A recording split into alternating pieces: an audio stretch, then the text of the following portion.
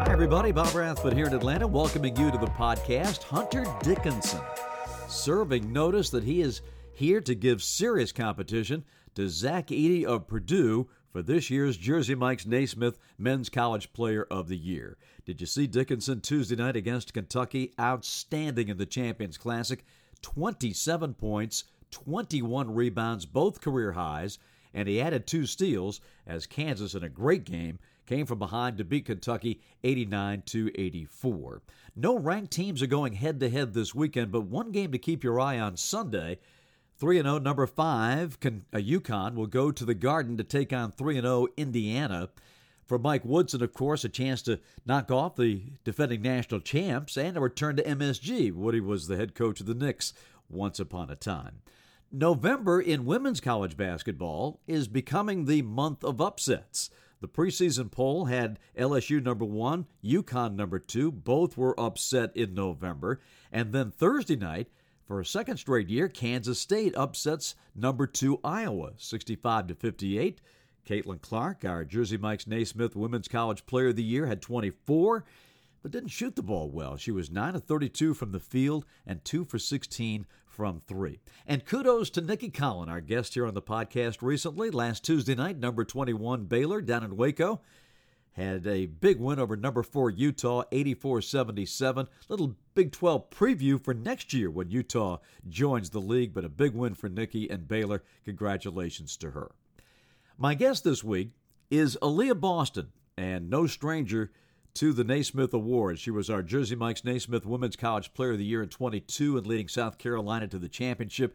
Won our Defensive Player of the Year award twice. Last spring, the first overall pick in the WNBA draft, and went out to be the unanimous pick as Rookie of the Year in the league with the Indiana Fever. We will catch up with Aliyah Boston when we come back after this from Jersey Mike's.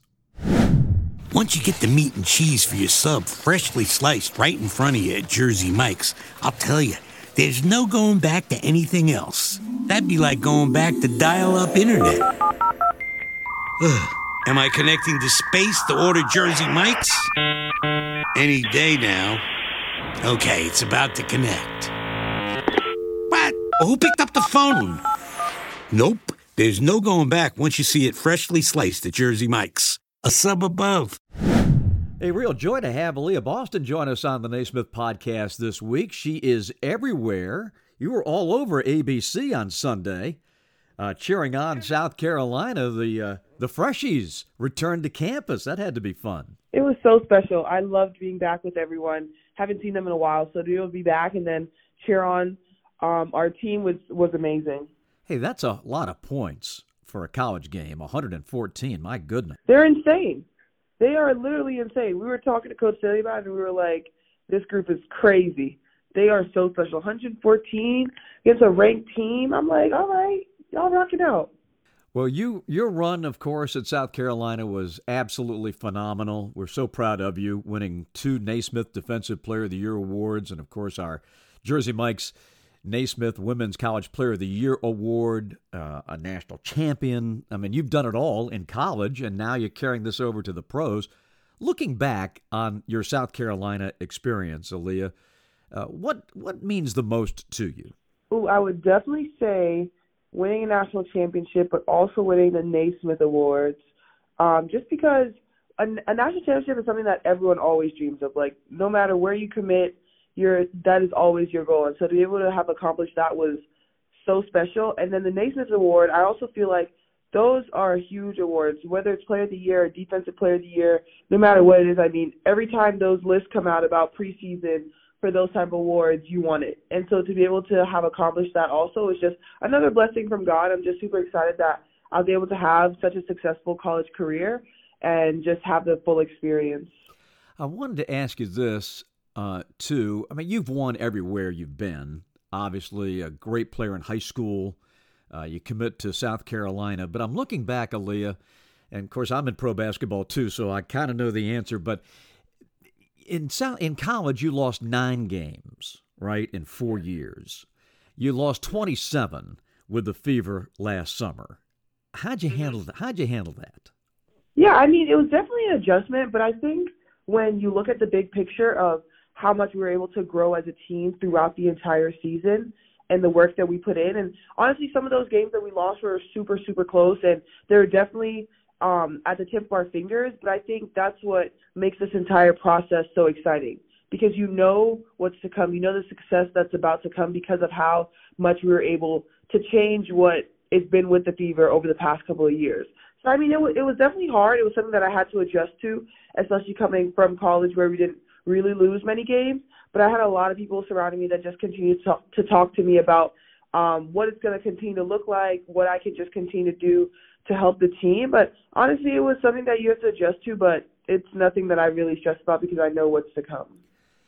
What did you find as the biggest differences between college and the pros? I'll definitely say the physicality of the game itself, but also the pace of the game. In college, I mean, it's definitely an upgrade from high school, the pace. But when you get to the league, I mean, everyone is moving, like, at a super, super fast pace. I think that would be the biggest adjustment. But other than that, I really feel like I look at it as just another opportunity to just continue to play the game that you've been playing for such a long time. Understanding that the game is going to slow down for you at some point and just being able to stick with it until then. What did you think of the talent level? You played, obviously, at a very high level at South Carolina, and you guys played all the top teams, et cetera, Final Fours, et cetera.